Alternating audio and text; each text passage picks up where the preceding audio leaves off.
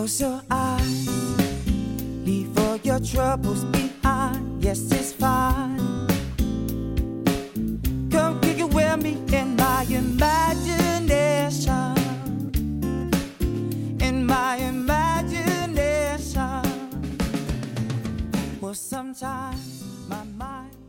Welcome to episode 70 of Eat, Sleep, Run, Repeat, the running podcast for the average runner.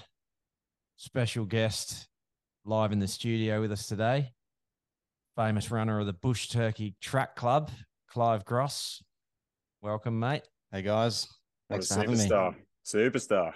So at the moment, it's just myself, Wooly, and Sparling in session. I think Nathan might be joining us soon. But yeah, how have you been going, Steve? Big week of training? Pretty good, mate. I nearly cracked 100K, but over 50% of that was trails this week. So I've done some serious, nearly 2,600 meters of elevation this week. So nice. Yeah, some big numbers, but I'm feeling really good. I just said to the boys this morning, recovering really well now that it's become more of a regular thing over the last 3 weeks. I don't even feel sore, but it's probably my fastest run today on the track that we did and the courses we did. Lots of PRs. We did nearly 1,400 meters this morning, over 29 Ks. Blimey. So, yeah. Was that partly on the Guzzler course? Majority. The plan, Dara King's doing it. So Dara, Sam, Hyam, another fella from the Moreton Bay Roadrunners, Ricardo. Oh, yeah? Yeah, he joined us this morning. He's a bit slower, but he decided that he's going to do his own loop while we smashed out something different. And we all went down to Gold Creek Reservoir, which is about a 6K loop down at it's part of the Guzzler course. Last year it was terrible as they graded it, and it was like walking with bloody snowshoes on, man, that just clogged up full of mud. Yeah. So every step was like a kilo heavier than what it should have been. I had a look. I run that little 6K course about 5 minutes or so quicker than last year during the Guzzler today. We got all equal times on. We all placed fifth on the segment today of all time, just as a training run. Wow. Yeah, all of us placed fifth equal because we were all obviously following each other, so we got exactly the same time, same pace, everything. So it's really weird. This is all doing Gold Coast as well. No, I probably should do, but it's gonna still be training for the Guzzler at that stage. I'm just gonna try and smash as much elevation in my legs beforehand. I think elevation is the key here. Yeah. Sounds like you're coming into good form anyway. Yeah. I recently got parkrun PB. What did I do? GC30 was really good at 4:32 pace. And then I smashed at that, what was it called? The Queensland Half Marathon last weekend I got a PB for the half as well. So 1:30:38. So pretty good. You're right on the cusp of sub 90. Close as. Glenn Kidney's my biggest supporter. He's like incoming sub 90. Yeah. That's what he keeps saying. Incoming 90-minute parkrun. Yeah. It'll happen. Just got to keep pressing on. That's it. Mate, what happened at parkrun this week? Oh, no. I had a shocker, eh? I met up with Sam Gardner from the Toogoolawah 100. He was the winner from the Toogoolawah 100. Him and his mate, Robert Luffing, I think it's Luffingham. I'll probably screw that up. But anyway, we met at Sir Leslie Patrick and we did a few laps there and had a bit of a chat. And then they said, hey, you want to go do Mitchelton Parkrun? It was just a thing I put up there because it's pretty cool. Like as a Saturday morning, you can do sort of something and include parkrun. Yeah, let's go. And then, Robert said, let's go now. It's about 3K away. We should make it. We got there about 3 minutes before the start. And I wasn't even going to hit it, but everything's come good and the pace seems to come on easy. You know what I mean? I don't know when you're on. And we started off and then it's the new course. I've only ever run the old course probably last year or the year before. So this is a PB, even though I stuffed it up really bad. It starts on the grass and you run along. They got like a chute, that's got the flags up and you run down and then you join the old Mitchelton Parkrun course, which is on a pathway. And it goes about probably 400 or 500 meters further than it used to. And you turn around and go back the other way. And on the way back in my head, I'm thinking I got this corner, and I got to go down around the next one and then onto the finish line. And next minute, a lady yells out, "Oh, you've missed the finish!" And it was one of the parkrun people with the timer, and I've gone, "Oh shit!" and she said, "Just turn around, go, go, go!" And I sort of turned around a tree, so I've already passed the finish line, and I had to go back, and I'm running along the flags, and then she said, "Just go under the bloody rope," and I went, "Oh shit, how embarrassing!" And just crossed the finish line. So I went from, I think, 4th to 8th. Oh, spewing. The guy that was behind me finished at 19:29. So I was somewhere just ahead of him. So yeah, and he was laughing as he went past, going, "I was chasing you down," as he passed me going back around the tree, back the other way. He could have yelled out and said, "You're going wrong." No, damn it. Yeah. That was a PB, yeah. Though you said. It would have been there, yeah. It was 20 minutes 12. So I think I would have finished somewhere ahead of that 19:29 guy. But yeah, I lost 4 positions at some stage at that last little bit. But yeah, it was good. I said to Steve on Saturday, I rang him about his run.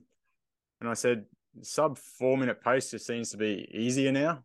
And I was running, I wasn't even in super shoes. I was wearing a dirty old pair of Endorphin Speeds that's got about 500 and something Ks on them. And they were soaking wet too, full of water, so they're heavy. So where we're running. Have you ever run that park run, Clive? No, I've done a couple in Perth, done Sandgate, did Zilmere once, did what's the other fast one? Kedron, done Kedron once. That's it. It's not the flattest course. Like it's an undulating hills. You go under the main road, so you go down like so you come along and next minute all of a sudden you're going down under a footbridge, which is the actual main road. So you go along under, it's probably like maybe 30 meters down under, and then you go up a rise on the other side. So all the underpasses go under the main road through, what's that? Kelvin Grove, is it? Must be Kelvin Grove. Oh yeah, or Everton Park, Kelvin Grove Road. Everton so yeah, Park, you go onto those 2 roads. Yeah, so it's pretty cool though. It's just an out and back, but you can send it as much as you can. I said to Steve, every time I got to a hill, you see people run down. I was just hammering it down. I was making up positions as I was going down. And then they get to the other side and you run the hills as fast as you can out of the little hole. So every time I was doing that, I was picking up position here and there, which is really cool. And then kept looking at my watch going 350 pace, 351, 355. This is awesome. In a pair of dirty old Endorphin Speeds, but then stuff at the end, the last 40 meters. That's all it was. At least you should know for next time. Yeah, sounds like you're due for a fast one in super shoes. Yeah, I've done North Lakes just before GC30. I got a PB 19:25, and then I did it again the other week off a really terrible start because I was half asleep. But yeah, I'm happy I've got the same PB twice there, and it would have been roughly that same speed, probably maybe that same time there at Everton Park. So pretty cool. It's good to run with Sam and that. They're clocking some massive Ks, eh? Rob's doing the Guzzler 52, so it's cool to meet him. And Sam, I think last week he did 232 Ks, somewhere around that. Wow. Massive weeks, eh? He's still on, he's done over 200 Ks this week from this morning. He's probably got a treadmill left in him later today. He'll probably get as close to where he was last week as well. That's a lot of hours of running, isn't it? Yeah, a lot of time, eh? I think 18 hours last week. It's a long time. Yeah. So it's I think a lot of load on the body, eh? Like, ugh. Yeah. And that, I don't know if that includes, it must do because it's Strava. He does like, before he goes for these runs, he jumps on the treadmill and does like a kilometer warm up or so, you know, and then he goes out and he'll run 30 Ks. And then, wow. Yeah. Sounding very like cameraman-esque. He does. It'd be so interesting if he finds something that requires something that he's producing, like he Tagulawa, he done the 100 Ks and he smashed it out at like 5:30 something kilometer, 5:30 pace or something, 5:40 maybe. And he just needs something that's within that range that he's doing just to do that no one else is doing, you know, and then he'll be superior. Be a huge run. Something. It'll come up. He's just keeping this massive base. I said, "What are you running for?" It's a huge base that you're doing. And he goes, "He's got a few plans, but he didn't really sort of say, but something's going to come up." He's addicted to it. Yeah. Addicted to the pain. Yeah. He said he pulled up pretty sore from that big one last week, but during the week, obviously running that same distance again, he's just fixed it, I guess. Just run another 18 hours and sort it out. Yeah. It's amazing what the body can just get conditioned to, though, isn't it? Like it's weird, eh? Starts to be able to take that damage and just keep going. It's incredible. Well, it's the same. Like I haven't run too many trails. I only started like 3 or 4 weeks ago, but just smashing the elevation, the body's just recuperating. I feel fine after doing almost 30 Ks with that amount of elevation today. I don't know how it works. Everything was a PR today, nearly everything. So yes, we sort of hit everything as hard as we were just jogging together. And like Dara's, as far as I know, Dara's Moreton Bay Road runner. You'd probably know him very well. Yeah, no, Dara's a good bloke. You ran with Dara today, did you? Yeah, the little Irish guy. I told him if I slow down on the course, can I borrow some of his calf muscles? He's got some of the biggest calf muscles I've ever seen on a runner. He does have big calves. He does, doesn't he? Yeah. But he also wears kids' t-shirts. But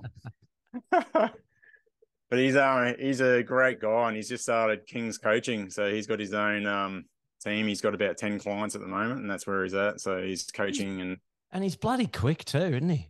He is. Like, what's he run at North Lakes Parkrun? Like, I don't know if he's that far behind you. I think his PR is like around about that 17.5 minutes from memory. Yeah. And he can pull out a good performance with pretty minimal mileage too. Like, I think he did low 120s. I don't know if you guys Sunny know. Coast half last year, and he's only really doing like 50. Yeah, he's quick on the road, but he's super quick on trails. I think he's given himself a bit of a sort of he was sort of talking himself out of being awesome today, but I've seen his results at different events that he's run, and he's done like some trail running and picked up podiums. So he's really quick. So realistically, he said today he'd be happy with about 6 hours, but I'd probably put him under that for the guzzler.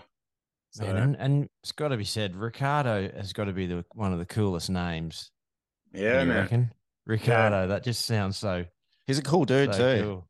Yeah, he made so at the NBR Club Champs, he made these Wheat Bix biscuits, like super healthy, so tasty. I had like 11 of them. Yeah, Jesus Christ.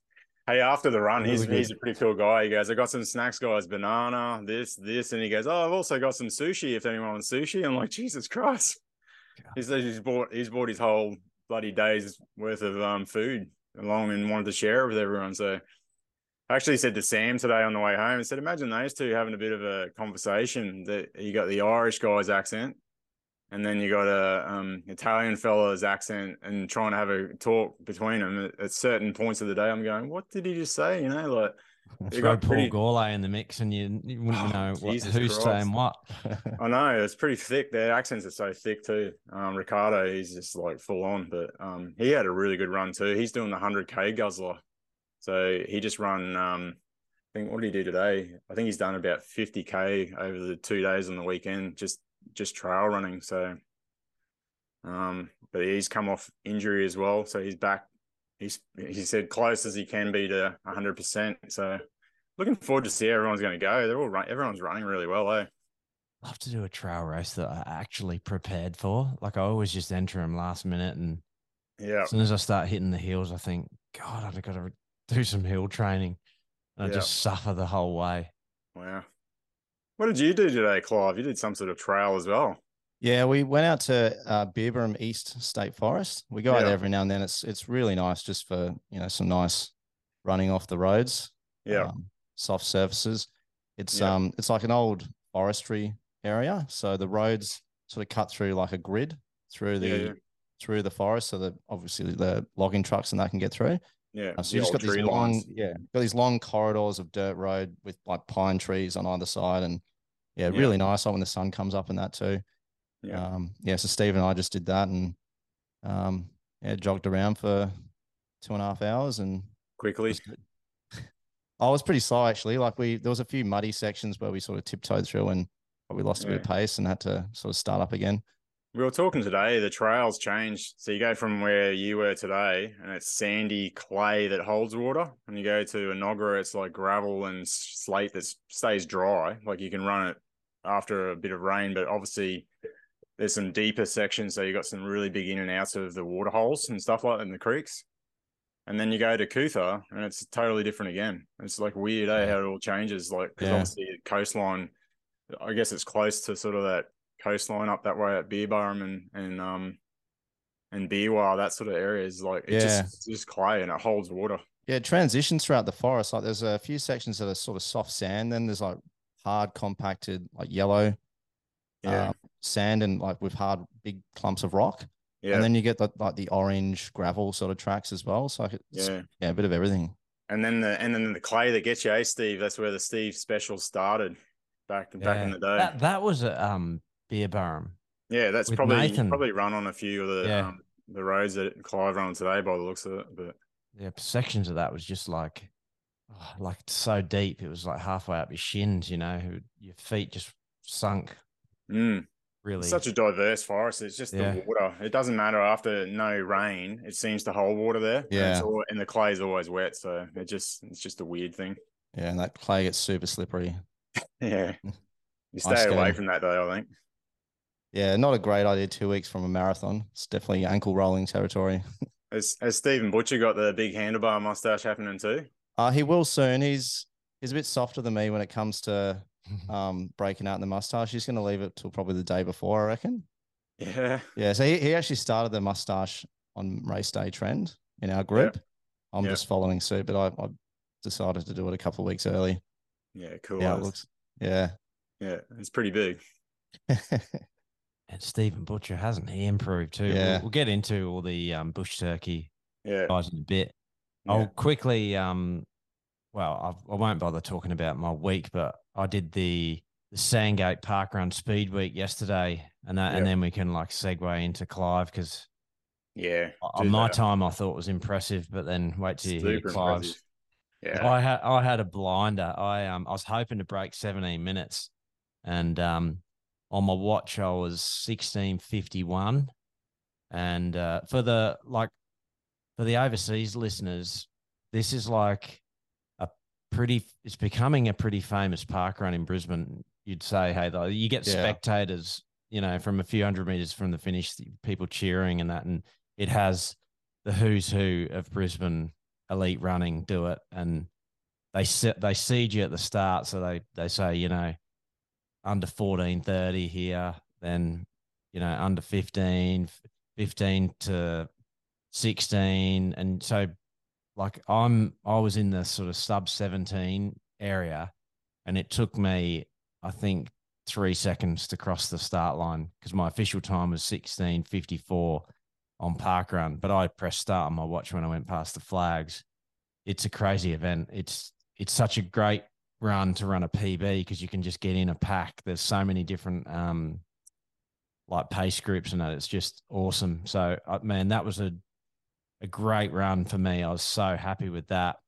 And I'll read through the stats, right? So there was 11 people under 15 minutes, 43 people under 16 minutes, 78 under 17, 127 under 18, 184 under 19, 233 under 20, 383 under 25, 521 under 30. 70 of the sub 20 men's were PBs. There was 137 PBs in total.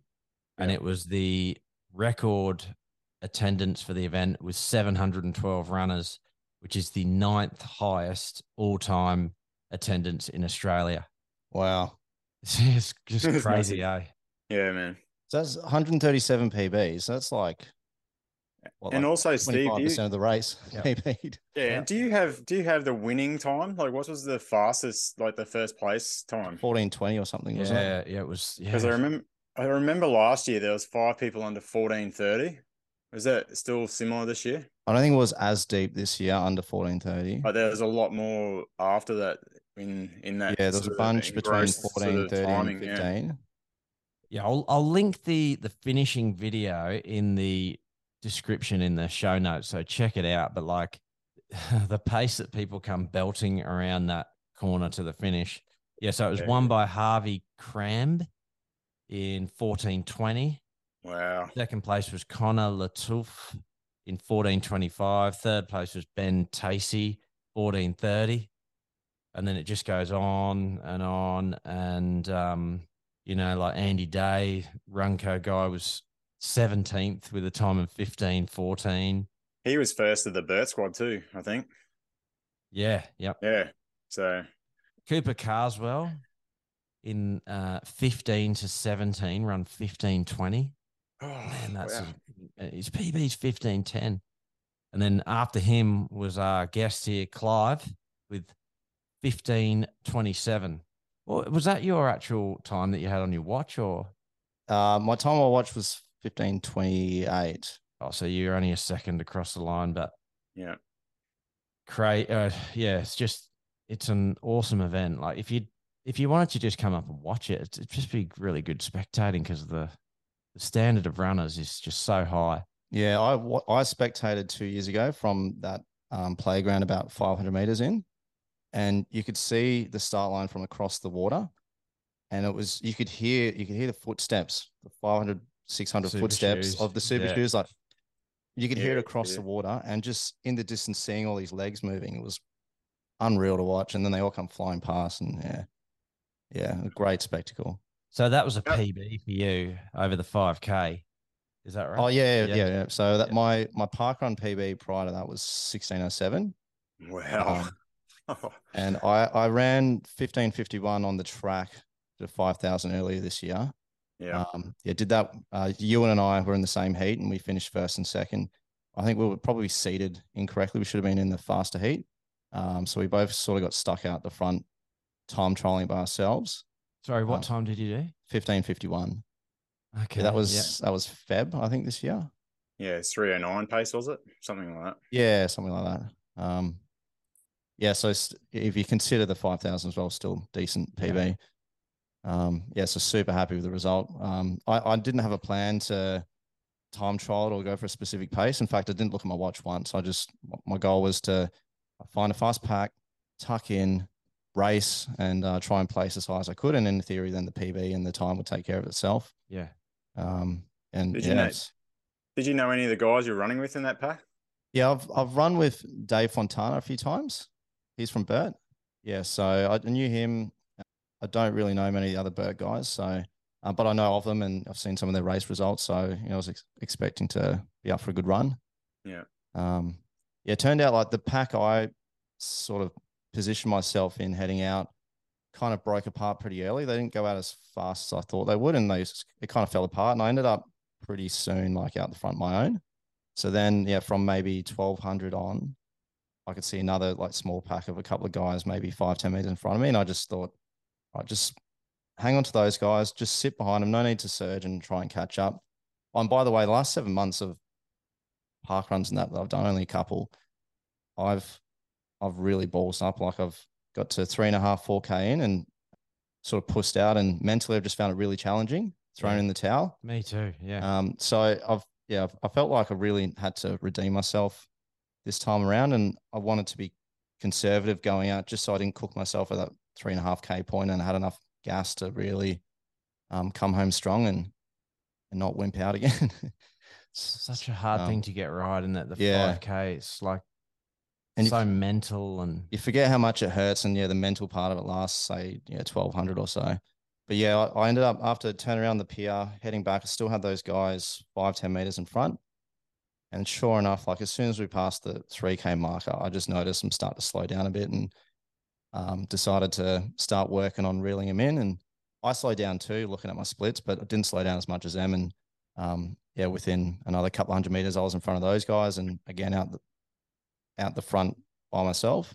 I could see Andy and the pack he was in another probably 20-30 meters in front. But it was just by that far in, a little bit too far out of reach for me to try and jump onto. I just didn't have enough left in the battery, so I just hung in as long as I could, and just dug deep the last K and punched it home. And amazing result. Super happy with the result. I got a question with the park run time. So going back to your track run, 15:51. Yep. How does that work? Is that just from the last few months or 2 months or whatever? since then that you've just been training for the Gold Coast Marathon. Is that the amount of improvement, or is it just running with that amount of people that brought that faster pace on for that time? I reckon that track race, if we were in a faster heat, Ewan and I perhaps would have run a little bit quicker. Yeah. The fact I spent, the second half of it out the front of my own, meant I probably didn't get as much out of myself as I would have liked. Yeah. So, I wouldn't say I've necessarily improved by 25 seconds since Feb. It just happened to be the right sort of event on the day. Yeah. But I certainly have improved, and that track season we had early on in the year was quite intentional. We wanted to do some shorter distance track work, like 3,000, 5,000, to really work on our speed and VO2 max before transitioning to longer marathon specific training. So I was sort of expecting to hit my peak of 5K, 5,000 meter performance around Feb, and then start to sort of transition out to the longer stuff.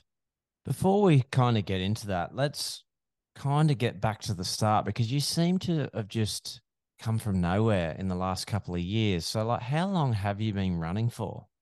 So I started consistently running 2019. Yeah, pre-2019, I was a real fatty. I was over 100 kilos. No way. So yeah. only a couple of years ago, you were like, you're like a ripped machine now. So you, oh wow. Yeah, thanks. I spent about 10 years. I was pretty, like, I reckon I had a bit of talent back in high school with athletics running, and cross-country running. But yeah, as I got towards the end of high school, lost interest in sports, discovered alcohol and girls and partying and all that sort of stuff. And sport went out the window. How old are you, Clive? So we got some sort of time frame here. Yeah, as I'm sure is the story for many a person transitioning through adolescence. Yeah. But yeah, that sort of carried on all through uni, and never really took health seriously. I smoked a lot as well early on, and smoked, drank, ate crap food. And it was only 2019 when I started to think I'd see runners on the waterfront, and I'd look at them like with envy. I'd think, like, why aren't I doing that? That's like, I'd be good at that.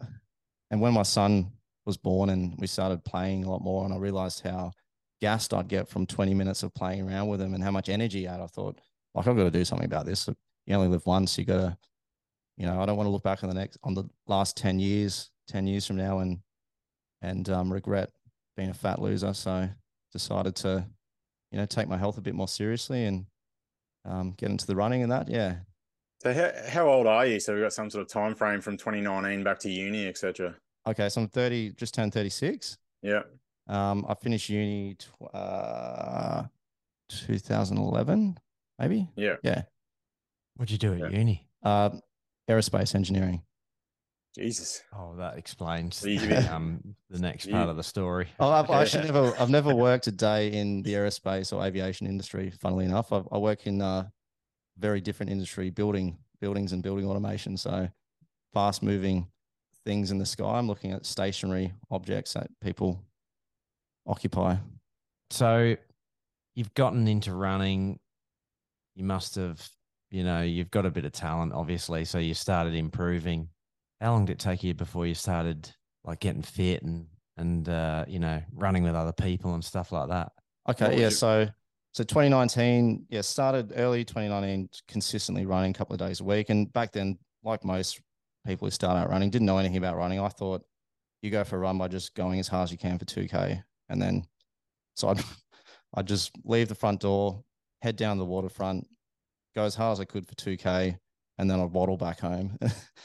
And, started doing that 2 or 3 times a week and started getting a bit better at it, going a bit further. Then I decided I'd like to challenge myself and come up with a bit of a goal, and signed up for a race. Saw that Queensland half. Saw that online and realized it was literally the start line was about a K up the road and ran right past our house. So I signed up for that in May that year. Had a crack at that, ran a 1:38 maybe. A pretty good time. And around that time, I just discovered parkrun too, and realized there's this event that's 5Ks away. That's really cool. It's a 5K event that's 5Ks away, and started heading down there. I ran maybe 20 and say around 21, 22 minutes when I first started. And without really knowing what I was doing, thought, oh, 20 minutes is a pretty good goal. I'm going to set myself a goal for 20 minutes and work towards that. And I can't remember when I hit 20 minutes, but sometime in that year. But after doing the Queensland half, I then signed up for Gold Coast half in July. And based on I thought, well, I managed to do this half marathon 1:38 without a huge amount of training. And I got a little bit cocky and thought, oh, if I can do that, if I train a little bit harder, I could do like sub 90. So went into Gold Coast half thinking I was a sub 90 runner. About 11K in, I just like blew up horrendously. I had like blurry vision. I've got memory loss. Wow. I saw the big blue finishing arch. And I remember this. I remember seeing it and deciding I just started gunning for it. At 11K. Well, no, this was this is at the towards the end. finish. Yeah. This is after slogging it through with my blurry vision. And Yeah. and I ran through it and sat down on the road. And my mate who actually flew up from Sydney to run it with me, he caught up to me and said, mate, that's the 300 meter to go arch. No way. That's all I remember. And I've actually got memory loss of finishing the last 300 meters. But the finisher video you get when it automatically gets generated based on your bib. Yeah. So that gets emailed to me afterwards. And I don't really remember finishing, but I watched the video and see I'm limping through the finish line like a zombie. I've got my mate there sort of trying to hold me up. And then I collapse as I cross the line and I crawl out of the camera view. Oh, no. Quite funny. This and is then all in the first year of running, right? So wow. Just rinse myself. I do remember being in a wheelchair getting wheeled to the medical tent. Yeah. And I've got a memory of I really had to pee in the medical tent. One of the nurses went away to get me like a blanket or something for privacy. And I was so delirious, I just pulled it out and started peeing in front of everyone. Man, you're lucky this didn't put you off running for life. Like, never do another event ever again. Oh, no, it fueled me. Had to, I knew I had to do better next time after that. Yeah, so kept going with the training after that. And then shortly after that, actually, I discovered Ironman triathlon. I learned what that was, which is 3.8K swim, 180K ride, 42K run. And I decided, well, this running stuff's coming to me pretty naturally, but the thought of swimming 3.8K in open water sounds terrifying. And I've always been like a really shit swimmer. So but that sounds like a really cool challenge. And I signed up for Ironman Cairns 2020. And along the way, I met a guy called Dan Foley. He's actually my neighbor and top bloke. Took me under his wing and showed me the ropes of triathlon, learn about all the gadgets, got really stuck into, the technical side of triathlon and training and, training stress scores and all that Coggin sort of metrics, like training peaks and that, wrote my own training plan. And, I'll shout out to Dan, by the way. He's probably balls deep into his run leg on Ironman Cairns at the moment. That's his right now. Yeah, I think that's his 8th Ironman. Yeah, so he should be on for a good day, I reckon. But yeah, so did Ironman Cairns with Dan and a bunch of other cool people that I met along the way, and that was postponed. Ended up happening late 2020 when it started to get really hot. I ended up getting food poisoning on the Friday. Spent all night on the toilet Friday night.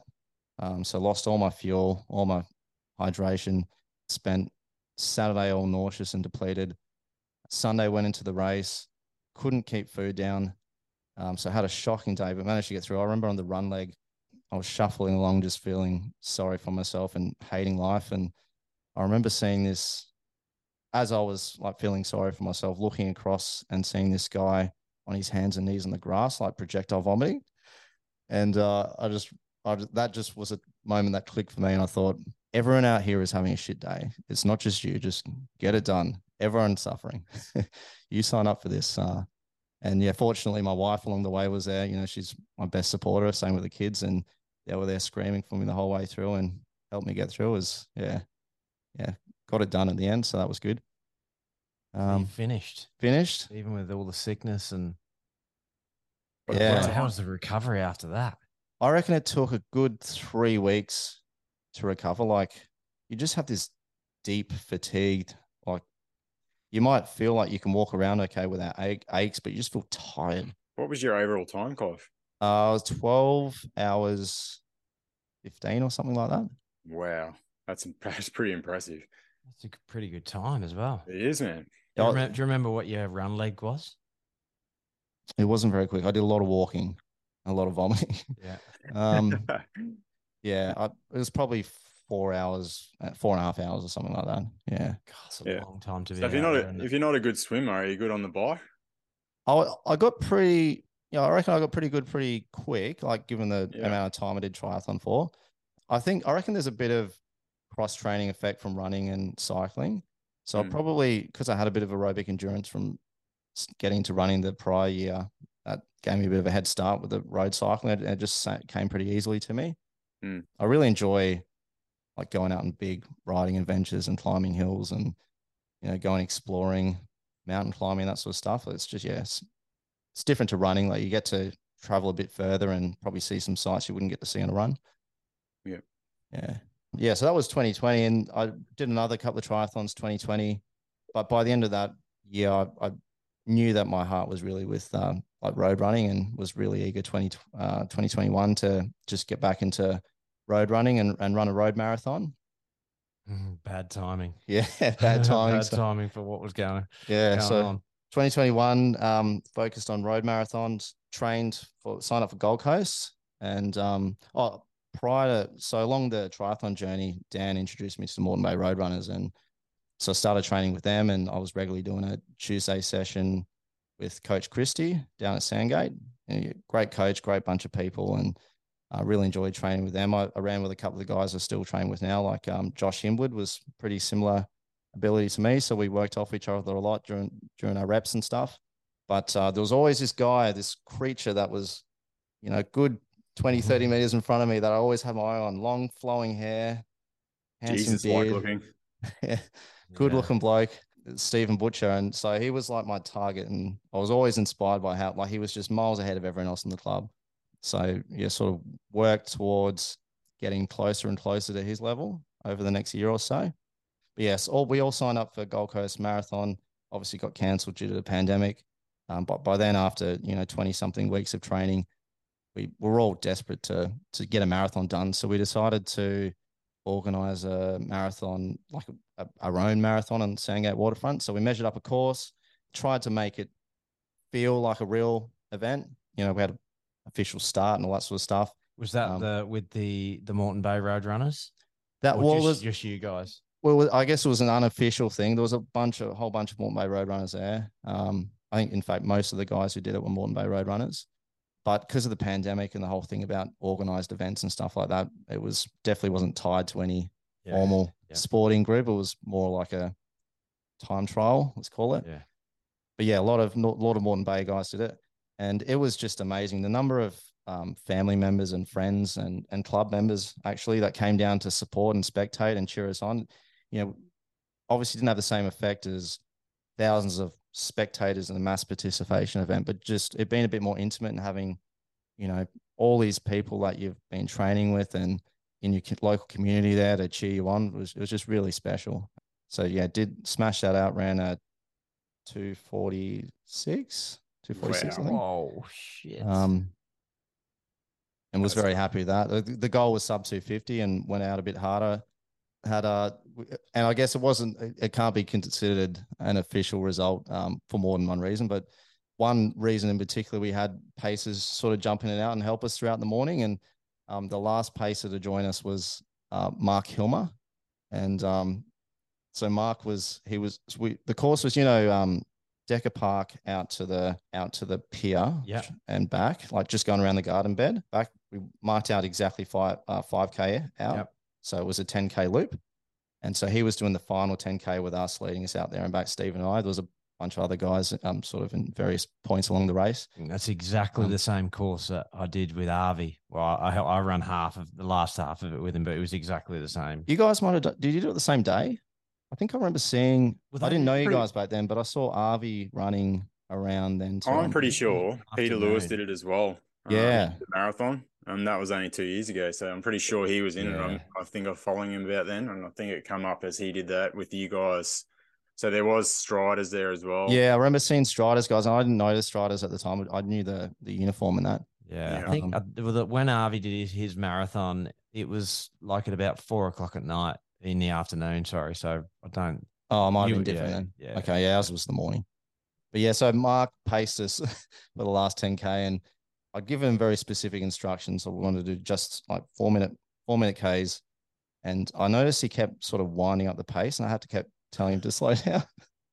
And we ended up dropping Stephen because he was going way too quick. But he told me afterwards he did it on purpose because he was trying to get get a bit more out of you. Yeah, trying to get the most out of drag you us, through. which That's was awesome. good. Yeah. Yeah, it was fantastic day.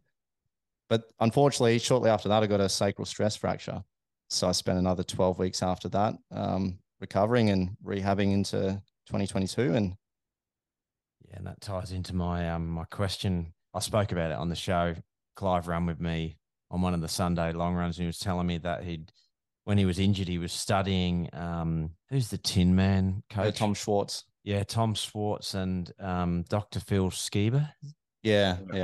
Yeah. So tell us a bit about that. You basically just read up all the Yeah. time you couldn't run. Yeah, I got off Strava because there was no point following other people and feeling depressed about sitting on the couch, and I just was determined to get back to running and improve my performance. So I learned a lot about bone health, which I didn't know, and learn about my limits. And up until the stress fracture, I was under the impression that running was good for bone health. So I thought I was under the assumption all these loading cycles are, that's how you build strong bones, right? But I then came to learn that running is actually pretty bad for bone health because these loading cycles are there's so many cycles that your bone cells basically go to sleep and don't really get the stress response. And if they do, they don't reform generally as quickly as the damaged cells are removed, right? So if you're not matching your training load with recovery and reformation of bone cells, your bone mineral density basically declines. So yeah, learn a lot about that and how to manage it. I actually, Brad Beer, Physical Performance Show, he interviewed a guy called Professor Stuart Warden, who talks about this strategy called the skeletal deload week, and he suggests taking every period of time, take an entire week off running, and that way, if there's any sort of structural issues in your bone cells starting to form that you aren't aware of, like I didn't really have any symptoms when I got the stress fracture before it. It just gives your body and your skeleton a chance to catch up with the training load. A lot of runners freak out about having a week off training. I think they'll lose fitness. And I've been doing this 12-week off skeletal deload week religiously since May last year. And I can tell you with confidence that you don't lose any fitness. Well, you'd lose the small amount of fitness you do lose, you've regained within 2 weeks. And I think the investment's certainly worth it. Way smarter. Yeah. Yeah. But yeah, so there's the bone health part and just health in general that I sort of spent a lot of time educating myself on. But then there's the other side of it was performance. I was already a fan of Coach Tom Tin Man Schwartz and his critical velocity training, and I knew there was something to that. But I also came and that critical velocity training just seems to be like a really almost like a magical, like a metabolic steady state where you're just getting the most bang for buck in your training in a lot of ways. But then I came across Dr. Phil Skiba, who was one of the scientists hired by Nike in the Breaking 2 project, as well as Professor Andy Jones and the guys from University of Exeter. And they talk about this critical power, W prime, or when it's applied to running, critical speed and D prime. And it's actually, interestingly enough, they've arrived at these different paradigms from different places, but Tin Man's critical velocity happens to be very similar threshold, if you will, to this critical power paradigm that these University of Exeter guys have come up with. And so the evidence there just seems like it's overwhelming that training around this critical velocity just seems to just give you the most bang for buck. So You got a question, Steve? Yeah, I was going to say, for those that haven't had a stress fracture, what's the pain like? And basically, it is a break, so you need to have a bit of a break for it to recover, the same as a fracture in your wrist or a leg fracture as such. So, what do you sort of what's the pain like? Like, obviously, you got the stress fracture. What's that pain like? it's not the same as like a traumatic fracture. Like, it's not that painful. You get these sort of deep aches from time to time, but it's not super painful. Like when you walk on it and that, you can feel it. It's kind of like a pain in the back, kind of, well, the sacral stress fracture is like a pain in the back, but it's certainly not like a great amount of pain. It's just uncomfortable. Mm-hmm. And throughout the process of the bone healing, you get these like aches that sort of radiate through your bone. And even after the bone's fully healed, it's still quite common to get these phantom aches, which I still get from time to time now, actually. And when I do start to get these aches, I always freak out and assume, bone stress is back and go and get an MRI and freak out for the next week. So just getting back to the critical velocity, just give the listeners like a rundown of what that actually means. Because I've listened to that Tom Swartz on a few podcasts and he talks about the CV training. But just for anyone who's never heard of it, what does that mean? All right. Well, I can go I'd love to geek out on this stuff. I can like I'm obviously not trained in exercise physiology. It's just from the reading I've done and that. So I'm certainly not an expert. But from a layman's point of view, you can look at it as critical velocity. Dumb it right down for me. Critical velocity is somewhere between, let's say, 30 to 35-minute race pace. So for many people, that's somewhere between the 5 and 10K race pace, probably closer to your 10K race pace. And it's got a lot of benefits to it. One of which being it's the optimum stimulus, well, around that range is the optimum stimulus for your type 2A or your intermediate muscle fibers, which are the muscle fibers that you can train to either behave more like slow twitch or fast twitch. And they're the muscles you want to recruit during heavy or intense aerobic or endurance exercise. And the other benefit is, so you're not quite working as hard as like VO2 max training. So you're putting nowhere near as much load on the body. And so from that point of view, it's a lot less risky in terms of injury in that. However, you're still training right up on your toes. So mechanically, you're getting a lot of like running economy benefits. You're still, within 5% of your VO2 max. So you're still getting some VO2 max stimulus, but you're also above threshold and you're training your lactate threshold. Again, because you're working on your economy, you're actually getting more of a benefit than you would be from just doing sort of tempo and threshold work. It's just a win-win-win. And from what I've found in my experience, you can just do it year round and get fitter and fitter, and it's sustainable. You're not going to put yourself in a hole and get injured like you can with the more intense stuff.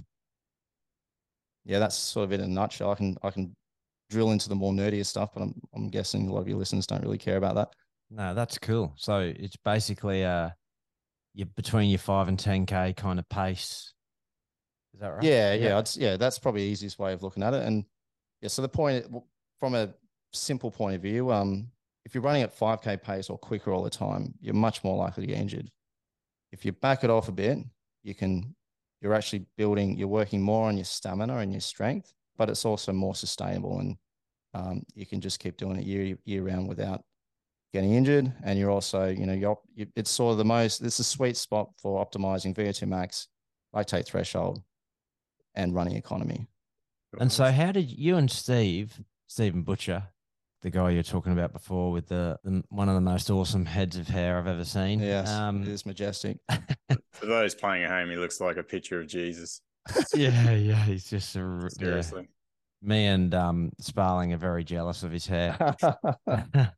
Yeah, you said that you and him sat down and basically mapped out your year. So how did you do that? Like like programming for like track, road, marathons, halves, etc. Okay, so all right, well, I'll first say all the jargon I'm going to waffle on about's way more succinctly put by Dr. Phil Schieber in his book, Scientific Training for Endurance Athletes. So Dr. Phil Schieber, he's just awesome. He's got so much knowledge from so many different parts of exercise physiology, but he's written this book where he's done all the hard work for you, all the mathematical models and that, and all the hundreds of hours of research across hundreds of research papers to put together this book where he's really simplified it, cut out a lot of that hardcore math, and just provided real simple rules for coaches and self-coached athletes to follow to build your own training plan. So he doesn't give you a training plan, but he teaches you principles in how to understand your own physiology and how to train that physiology, how to periodize your training, things like that. So, yeah, highly recommend your listeners go and order his book. But I'll link that in the description. Yeah, cool. Yeah, so I basically use his book as my blueprint, and I've read quite a few books and research papers on endurance training and running that, and his book's by far the best piece of work I've come across. But yeah, so Steve and I decided we worked out working backwards from my stress fracture, my rehab, picked a race that I really was keen to do a marathon in 2022. I was obviously very conscious of my susceptibility to bone stress fractures, but also really was eager to improve my performance and results and do a faster marathon. And so wrestling with those two constraints, wanted to build a training plan that got the most bang for buck with the minimum necessary risk. And so we picked out Melbourne Marathon, which was later in the year. Figured that was the best marathon I could do that would allow me to safely train and build up and have a good crack at a PB. And then we just basically worked backwards number of weeks and broke up the training to 3 periods. So obviously transitioning from generic running and generic power through to much more race specific or marathon specific training. And literally just worked it out week by week, looking at, all right, I'm 17 weeks from the race. What training this week is going to optimize my chance of achieving my race goals? And just literally went week by week and mapped it all out. We looked at tune-up races along the way, what sort of races and what distances were going to be optimal for that point in time in the build. So again, starting with shorter distance, high intensity stuff, like 5K, then transitioning through to 10K, half marathon, and then finally pause from racing and do a good, hard 6-week marathon specific build and then take on race. And yeah, so it was great having someone to bounce ideas off. We're amateurs, we're self-coached guys, and we really enjoy what we do, but we're not, we haven't had a lot of training in this. So we're just sort of learning as we go, and through teamwork, we're able to build something that seemed to work really well. It's working. It's definitely working. That's for sure. Yeah. And so the other thing I've mentioned is weight training. I think weight training's played such an important role in my recovery and my performance gains in the last couple of years. And I'm not talking, high reps, body weight nonsense, like low reps, high resistance training, the kind of stuff you don't get from running. It's, protects and strengthens your bones, your joints, all the areas that don't really get the stimulus need from running, increases power, fatigue resistance, all the stuff that you're interested in if you want to run your fastest marathon. So I'm a big advocate of weight training and plyometrics and doing them a couple of times a week. As I don't like doing that sort of stuff, but I know it helps me. I know it's going to stop me from having my bones crack, and it's going to help me be a more powerful runner. So yeah, I also recommend getting amongst the weight training. Got to be done, hey? Yeah, as much as like every other runner, I'm sure, or most of us dislike it. It's just, if you want to run fast, you want to run consistently and not be sidelined, you just got to do the weights. Yeah, I agree. I got a question about the Bush Turkey Track Club. Yeah. Righto. So it's a specific group from the Moreton Bay Roadrunners. Did you handpick the guys, or are they just all people around that run similar sort of similar pace over distance, or was it just an invitational type thing? Who wants to join? How'd that, all right. that all come about? So we're not actually part of the Moreton Bay Roadrunners. No. We have no official connection to the Moreton Bay Roadrunners. Let's say 80% of us happen to be Moreton Bay Roadrunner members. Yep. And I guess probably good opportunity here to explain the difference between the two clubs and why I think they're both really great clubs. Moreton Bay Roadrunners just recently clocked 200 members. So that's enormous. They're an amazing club. They've got great people. It's a great community, and they cater to from your walkers through to your young high school fasties and everything in between. And they cast a very broad net to a very diverse group of people, and it is a great community. They put on great events, got some great coaches. You guys came down for their time trial a few months ago, and they put on a great brekkie and that, just great group of people, great committee. They put on a annual club camp, which is actually organised by my wife, Ricky. Yeah. And yeah, like it's just full of knowledge and gains from that too. So great group. But where the Bush Turkey Track Club differs from Moreton Bay Roadrunners is I'll tell you what, as I see it, the Bush Turkey Track Club is, and then I guess maybe tell you about how it formed. Yeah. So I see the Bush Turkey Track Club is more of a performance-oriented group. It's much smaller. There's performance requirements to be in the group, but more so than that, I feel like we're more like a team as opposed to a club. You know, we're family. We're like brothers and sisters, which is kind of weird because Aiden and Lisa are married, but not unusual because Aiden's from Tasmania. But you know, on a serious note, you know, we're and I'm not saying this doesn't happen in bigger clubs like Moreton Bay, but you know, we're really invested in one another's success. Like, you want your teammate to be successful just as much as you want to succeed yourself, and there's that real sort of, to me, feels like team spirit. And yeah, I'm certainly not saying that doesn't exist at Moreton Bay, but it just seems a bit more intimate in Bush Turkey Track Club, and then there's certainly that more performance oriented focus on the group. And by having a more niche group of runners with a tighter band of performance, we're able to sort of cater our events and training to the needs of that group a bit more than you would by casting a broad net in a broader club, if that makes sense. Yeah. But how it started, so for a couple of years we've had this chat group, and the chat group actually started, I believe, with Carl Batty and Scott Perry. Each of them were training for, I think Carl was training for Boston. He's trying to break 3 hours, and Scott was training for a half marathon. He was trying to break 90 minutes. So same pace. They started getting together and there was a bunch of other guys interested and also had similar training and similar race goals. So they started a chat group and got together for regular training sessions, and progressively over time, other fast people in the area have been added to this chat group. So that was sort of the start of it. There was never an official group at that point. It's just a chat group full of fast Sandgate sort of runners. Yep. And yeah, shortly after that, myself and good friend Anthony Middleton were added to the group and got a bit more involved. And Anthony had this idea for a mini middle distance race series. This was a late 2021. And so came up with this idea of these 3 middle distance races in local 4017 parks and that. So 3 race events in the series, and we'd have like a point scoring system and have a bit of fun. And yeah, the group got really into it and involved, and it was a big success and had a big finale on the Deagon Speedway, 1K all out.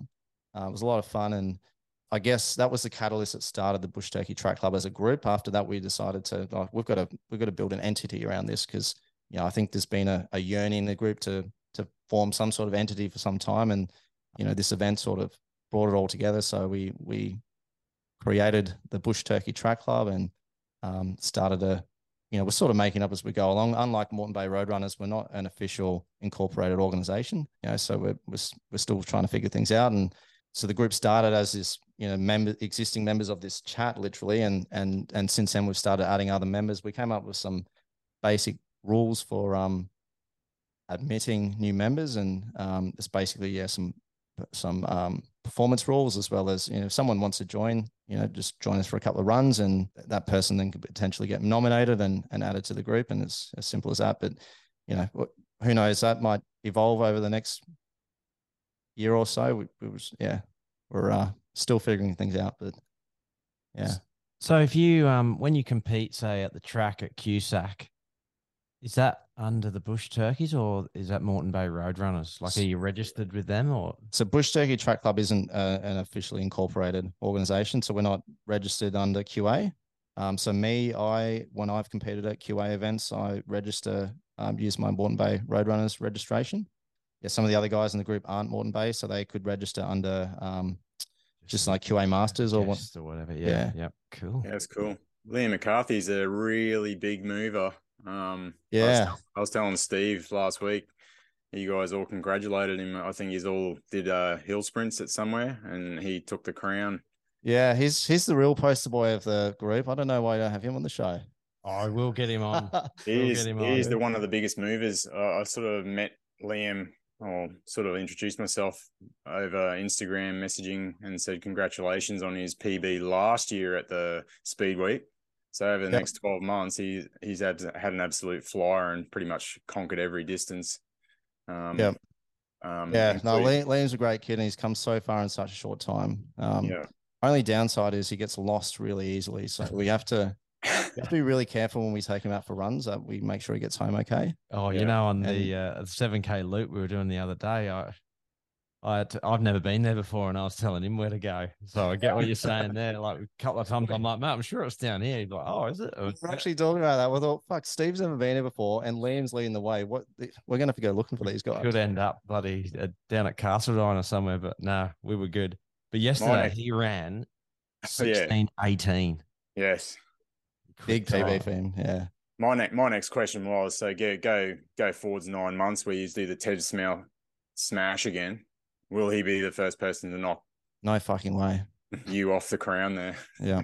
It's going to be a proper battle there. I reckon I've got another 2 seasons before, or 2 years before he's caught up to me. Yeah, well, I'm trying to make sure I'm still improving by enough that he's not quite catching me yet. He's catching you on the hills. He's getting. No, he caught me on one hill. Yeah, and took the crown. And that's because he was pumping it. Your actual response, hang on, I'll quote, is it going to happen eventually? So is it going to happen eventually, the Ted Smith smash next year? Will he take it from you? With absolute certainty, no. We'll see. Mate, it's the same with Arvi and his coach, Chris. I don't think Chris is coaching him now, but we were just saying to Chris, like, your days are numbered, mate. He's catching you every race. He's getting closer and closer, and soon enough he's going to be quicker. Yeah. It's not if, but when. Yeah. Arvi's doing really well too, actually. He's come a long way. Yeah. In a short period of time. Yeah. Yeah, well. You know, he's an amazing group of runners, so quick. I think I follow most of his now. I think slowly picked his up all on my Strava. It's so cool to sort of have that same group and you go boom, boom, boom, boom, boom, and he's all like, it's so quick, and you see everyone's running together and forcing everyone to run better, you know? Yeah, I love that part of it. It's just, seeing everyone improve together and, you know, training together, we bring out the best in each other. Definitely. Yeah. Yeah. You just got such a great group, and there's lots of different paces within the group, but it's just perfect for anyone who's trying to run quicker because there's always those people that are just a bit quicker. So you've got someone, well, I mean, not for you, but like most of the people in the group have got someone to chase. Yeah, well, I'm hoping to change that. One of the things I'd like to do is attract like faster people in our area to our group and potentially have someone else to chase. It gets a bit lonely at the front. Yeah. So what are your potential goals, Clive? Like you've set some massive PBs this year. Have you got something ahead that you have your eyes on? Like what's your next goals? So Gold Coast Marathon, sub 230 is the goal. Yep. And I haven't thought too much far ahead after that. We'll see what happens. Yeah. So as the distances get smaller, the increments become less. So what would be a 5K time? As in my goal 5K time? Yeah. I'd be keen to break 15 minutes. Yeah, wow. Yeah, I think I could do that before I start slowing down, or I'd like to think I could do that before I start slowing down. Yeah. Definitely. That's pretty cool. Yeah. Yeah, I might do another track season this year and really focus on speed and 3,000, 5,000 speed and endurance and see what happens. Yeah. How old's Ewan? He's at school, right? Yeah, he's in his last year of school at the moment. And he smashed everything cross country, all the events at school, and he was with you on the track events there too. Yeah, he's done really well. Is he someone you'll see go under 15 minutes eventually if he keeps going? Yeah, I think so. I think at the moment he just needs to focus on school, which is what he's doing, get through year 12. But you know, the world's his oyster. Once he gets through school, he's going to have a huge potential. Yeah. I'm excited to see his journey. Actually, he's pretty cool. Yeah, I saw him after parkrun on Saturday, and it's probably been a couple of months since I've seen him, and I reckon he's grown about 6 inches. Yeah, he's shot Yep. up. Yeah, so he's probably going to be just a monster once he's fully grown, which will only help him with his running as well. Yep, not that little boy anymore. No, very cool. Yeah. So let's talk about your you took out the GC running festival. Is that what it's called? The half marathon there. Yeah. You run 1:11 on like a notoriously tough course. Would you say that was a breakthrough performance? Yeah, for sure. So I ran 114 or 113. I can't remember. 114 and 113 at Sunny Coast last year. And I ended up in a pack with the elite women. So it was the Lisa Waitman pack, and then behind her with a bunch of guys, and then behind her was like Paige Campbell. I can't remember the other girls, but ran with those girls, and I got to about 17K, and they just dropped me. I just ran out of gas, and that was one of the first times I properly raced and didn't try and sort of time trial. I just went out hard, hung on as long as I could, and just got in a pack and got rolling. And I've really loved doing that sort of kind of that style of racing since then. That I'd say that was a decent breakthrough. But then doing this and they would have run probably 112, I reckon. So doing this race from the gun, I was pretty much out the front solo, and I did the opposite of what I normally do, and what I've been trying to do, and ended up time trialing the entire race basically. So I had a goal pace and just sort of stuck to that. And there's that hilly section, so I slowed down a bit going up the hill and punched it down the hill a bit, but sort of stuck to around that 320 pace. And yeah, by the time I took the last turnaround, I think second place was a good 2 or 3 minutes behind me. So yeah, just punched it home and came through the finish line, and it was pretty, yeah. That hill there, that festival, that breaks a lot of people because it's like just past halfway along. So when you do the turnaround, so you got to do it 4 times. Is that right? Yeah. So it's quite sharp going out. It's short and sharp, but then coming back the other way, it's about 2Ks and there's a couple of rolling hills. Yeah. So the first lap, going both ways is all right, but by the time you've done the second lap and you're pretty fatigued, it's like you're really hurting. I remember coming back up the hill for the last time, got to like the second or third of these rolling hills as you climb up. And I remember thinking, because a few minutes before that, I had seen how far ahead I was at the turnaround. I thought I could walk up this hill right now. I'd still be safe. I was very tempted, but I didn't. So that hill does sting a fair bit, actually. Yeah. So after a 1:11, does that reevaluate your Gold Coast Marathon time that you're going for, or are you still going to stick with that? I've been mulling around the idea of going for 225, but I've had good advice from my training mates, Stephen Butcher especially, who's been a great sounding board for the last year or two. And yeah, I'm going to stick to 230, and if I can wind it up towards the end, or if it happens to be a pack running a minute or two quick, I might jump in with them. But I want to run 230 or better, and I'm going to sort of play it by ear on the day. But I want to make sure the first 5K I stick to that 230 pace, and then I guess see what happens. That's awesome. I guess so. You'll probably be with the elite females. Will you join in on the what do they call it? The pre-race meetings where they talk about pacing and pacemakers and stuff. Will you get involved in that down at the Gold Coast? I don't know. I don't know how that works. I assume it's like, is that elites only? Well, I'm pretty sure that Andy Day has run. Oh, geez, I don't want to get this wrong. A little bit, probably 225-ish. I'm just guessing. I hope that's not wrong, but I'm pretty sure he was kind of present at one of those pace meetings. Really? For the females. I think because he was maybe leading one of those pace groups. So, yeah. Okay. I haven't thought about that. I was sort of just going to evaluate on the day and maybe just make a tactical decision on the day kind of thing up after about 5K, just sort of gauge what sort of pace these packs are moving at. What I found in Melbourne, I got in the 240 pack, and it was a big pack, and it was a great experience. There's a lot of positive energy in the group, a lot of positive banter. But for the first 5K, I was just behind them, and the pack sort of kept yo-yoing in pace. And so 1 minute I'd be sort of catching up to them and about to latch onto the back. And then the next minute they'd surge ahead. And rather than just stick with the pack, I decided to just let them go and stick to my pace. Yeah, smart. So I said I'll just stick to 3:44 or whatever it was, and don't deviate from that for the first 5K, and then make a decision, because you can just burn so much of your battery if you make a silly decision in the first 5K.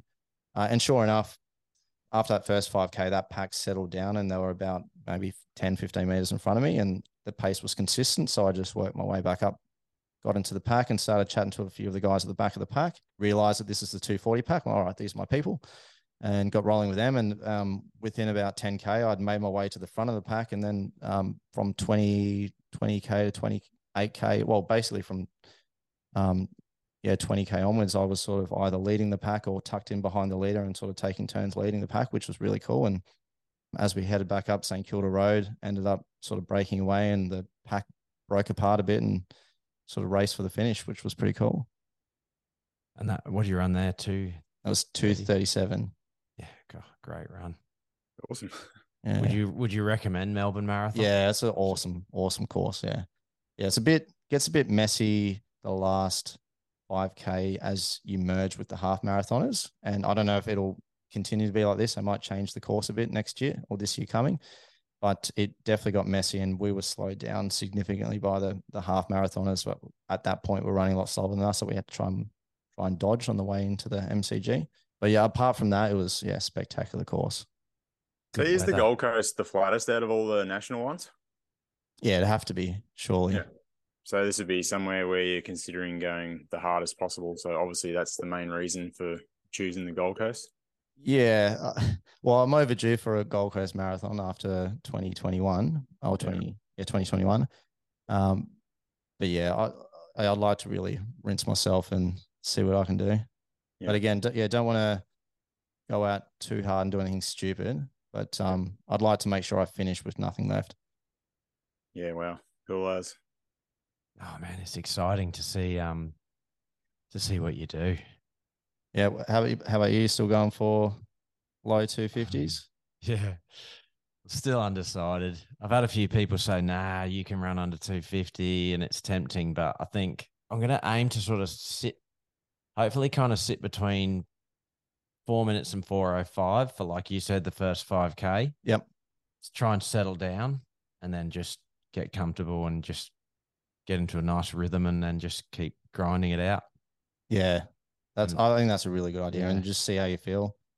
You could potentially go at a sub 250 pace and see what happens and be successful, but you could also have a really, really shit day too. So, I guess it's risk versus reward, right?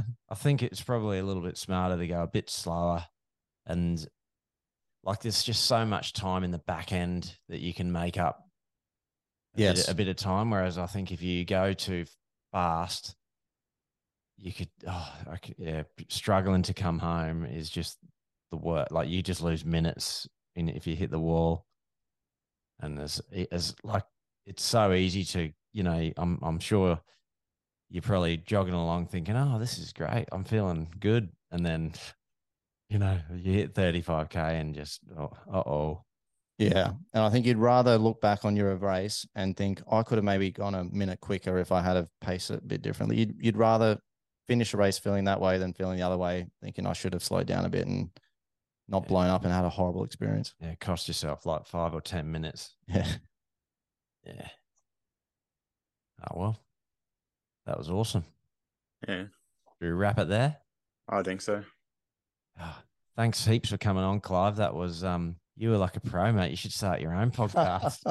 Yeah. Oh, well, I'm flattered you guys find me interesting enough to talk to. It's yeah. No, mate. I was saying to the boys, we've got to get Clive on because we need to figure out what he's done to just go from sort of like nothing to where you are now. It's incredible. And that book by Skiba, I reckon he spells it out better than I possibly could. Like I don't do everything he talks about, but if you can get your hands on that and map something out for your next big event if you're a self-coached athlete, that'll go a long way, I reckon. and keep up the weight training. Consistent. We talked about this the other day on our run, Steve. Consistent training is key. Like, there's no magic workout that's going to make you, spectacular racer. It's just consistency. So that's the other beautiful thing about those CV interval training sessions is you can just do them year round. Like my training isn't sexy. I just do K reps followed by 3 or 4 halves, and that's what we do most weeks, and it seems to be working. Tell everyone what halves mean, mate. Halves are short for hard as fuck. So we we like to do the CV reps and then top it off at the end with 4 by say 200 meters or 300 meters, just all out. And the idea of that is just to really work on that top speed, but also train yourself to work hard after already working really hard. And that just conditions you after doing it week after week. It's one of the coolest things I see when you write that on your when you log your run, and it's like, this 3 hard as fucks, and it's like, holy shit. So you could have said ballistic, but hard as fuck sounds way better. Yeah, it seems to be working anyway.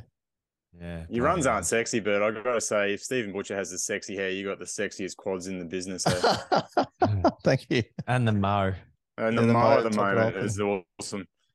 Yeah, you're such a legend, Clive. Well done. Yeah, cheers. Oh, great chat, guys. Thanks for having me. Yeah, and good luck at Gold Coast. Yeah, cheers. And you too. I'm excited to see what you can do. Yeah, me too. Yeah, definitely you guys will be someone to watch down there. I know Steve, I'll be the first on the phone to him. He won't answer. He'll ring me back. I'm hopeless. My phone's always on silent. Like, it must cost me a fortune, Because I never answer the phone. Yeah, always it's going to be such a big running event with so many people that I follow that they're going to PB. Everyone's going to PB. Yeah, it should be a great day. I think we got 14 bush turkeys doing the marathon too. Yeah. So, and who knows how many Moreton Bay Road runners? Probably at least 20, 30. Yeah. It's sold out. Like you said, it's completely sold out. Hey, just quickly, Steve, you and I had a chat about your run on Saturday. And you said Carl was right in the mix. He was right there with you. And I think your splits and his splits are like within 1 second of each other, right up to that 4th K. You negative split, and he just held on to the same pace. So yeah, I didn't even get a chance to say g'day to him because I didn't see him afterwards or before, but he was quite a way in front of me most of the way. Yeah. And then I think with about a K to go, I went past him, and I had it in my mind, like, you were saying, Clive, about psychologically you can sort of chicken out. Yes. I had it in my mind the weeks leading into that whatever happened, there was no way I was going to let the voices inside my head tell me to slow down or anything. And that's so funny. I had the exact same experience building up to it. Hey. Yeah. And so when that I did start to have those like, oh man, it's hurting, slow down. Like, you can't maintain. Oh, it's just shut up. And then when I hit that K to go, I was like, yeah, you told yourself you were going to let it go. Now don't be a pussy and go for it. And that's awesome. That's kind of when I started passing people on the. You must have run what was your last split then? 3:10 or 3:11, I think. So 3:09. Yeah. 3:09. Yeah. All the others are 3:23. 3:24. Didn't Carl do he did like a 17:15 or something. Yeah, it was 17 low, I think. Like so. Yeah. So what happened in the last K? That's an enormous. I think Carl dropped off his. They were the same pace for the 1st, 2nd, 3rd, 4th kilometers. Like they were exactly the same. So whatever they started out as, and their splits were exactly the same. It's just Carl dropped the last kilometer by 5 seconds, and Steve accelerated by 15 or something. So if you had held your pace, you wouldn't have broken 17 then. Yeah, so that's what I was worried about. I was like, yeah, you've just got to go. So you really dug deep then, eh? Don't regret it. Just go. That's awesome. Yeah. I love how you guys use the word rinsed. So Steve rinsed himself in that last kilometer, definitely. Yeah. Yeah, come over the finish line, and I was like, if there wasn't as many people around, I probably would have just laid down. But I just looked for somewhere to sit down straight away. Well, that's what running's all about, isn't it? Like that part that you hate so much that you dread is actually why you run. You just want to get to that point. You want to enter the labyrinth and just challenge yourself mentally more than anything else. Yeah, exactly. Unreal. Wicked. Oh, we will catch you next week. Thanks again, Clive. Good luck at Goldie. Yep. Thanks, guys. You too. Thanks, mate. We'll good luck with Guzzler, Steve. Yeah. Oh, mate, I'm looking forward to it. I think I'll knock a big chunk off my time from last year. given how I'm feeling. Oh, Like awesome. covering Sounds for like every it. run. Yeah. Yeah, good stuff. Yeah. Sure. Wicked. All right. See you later. Cheers. See See ya. ya.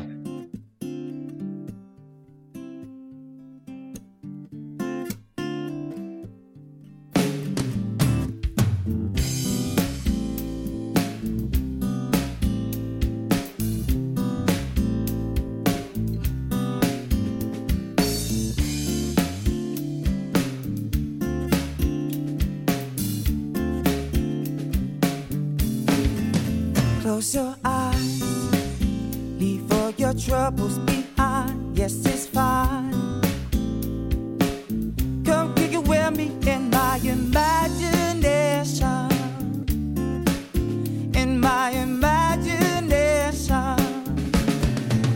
Well, sometimes my mind plays these tricks on me sometimes, and I'll find that my mind climbs higher than it should climb. Oh, my imagination, I'm contemplating, hesitating on exploiting my mind, which you find in time. Our minds, they will shine when they won't shine. You can put a time on mine. Show me these purple elephants, a twisted intelligence, extension on tolerance, dimension of flowers in my mind.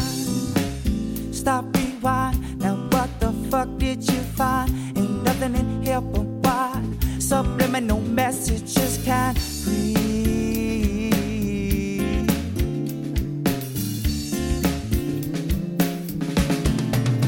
Close your eyes, leave all your troubles behind. Yes, it's fine. Come kick it with me in my imagination. In my imagination.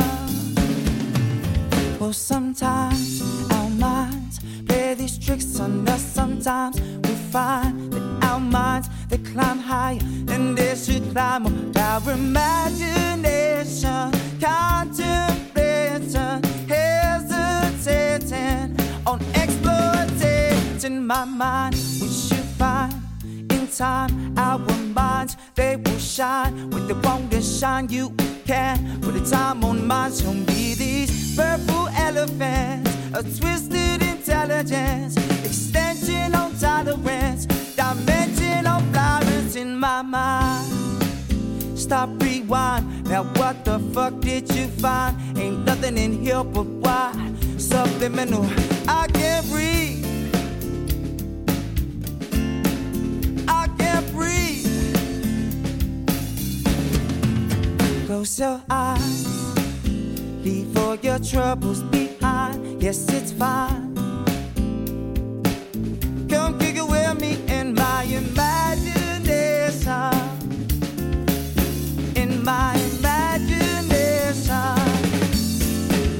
Close your eyes, leave all your troubles behind. Yes, it's fine.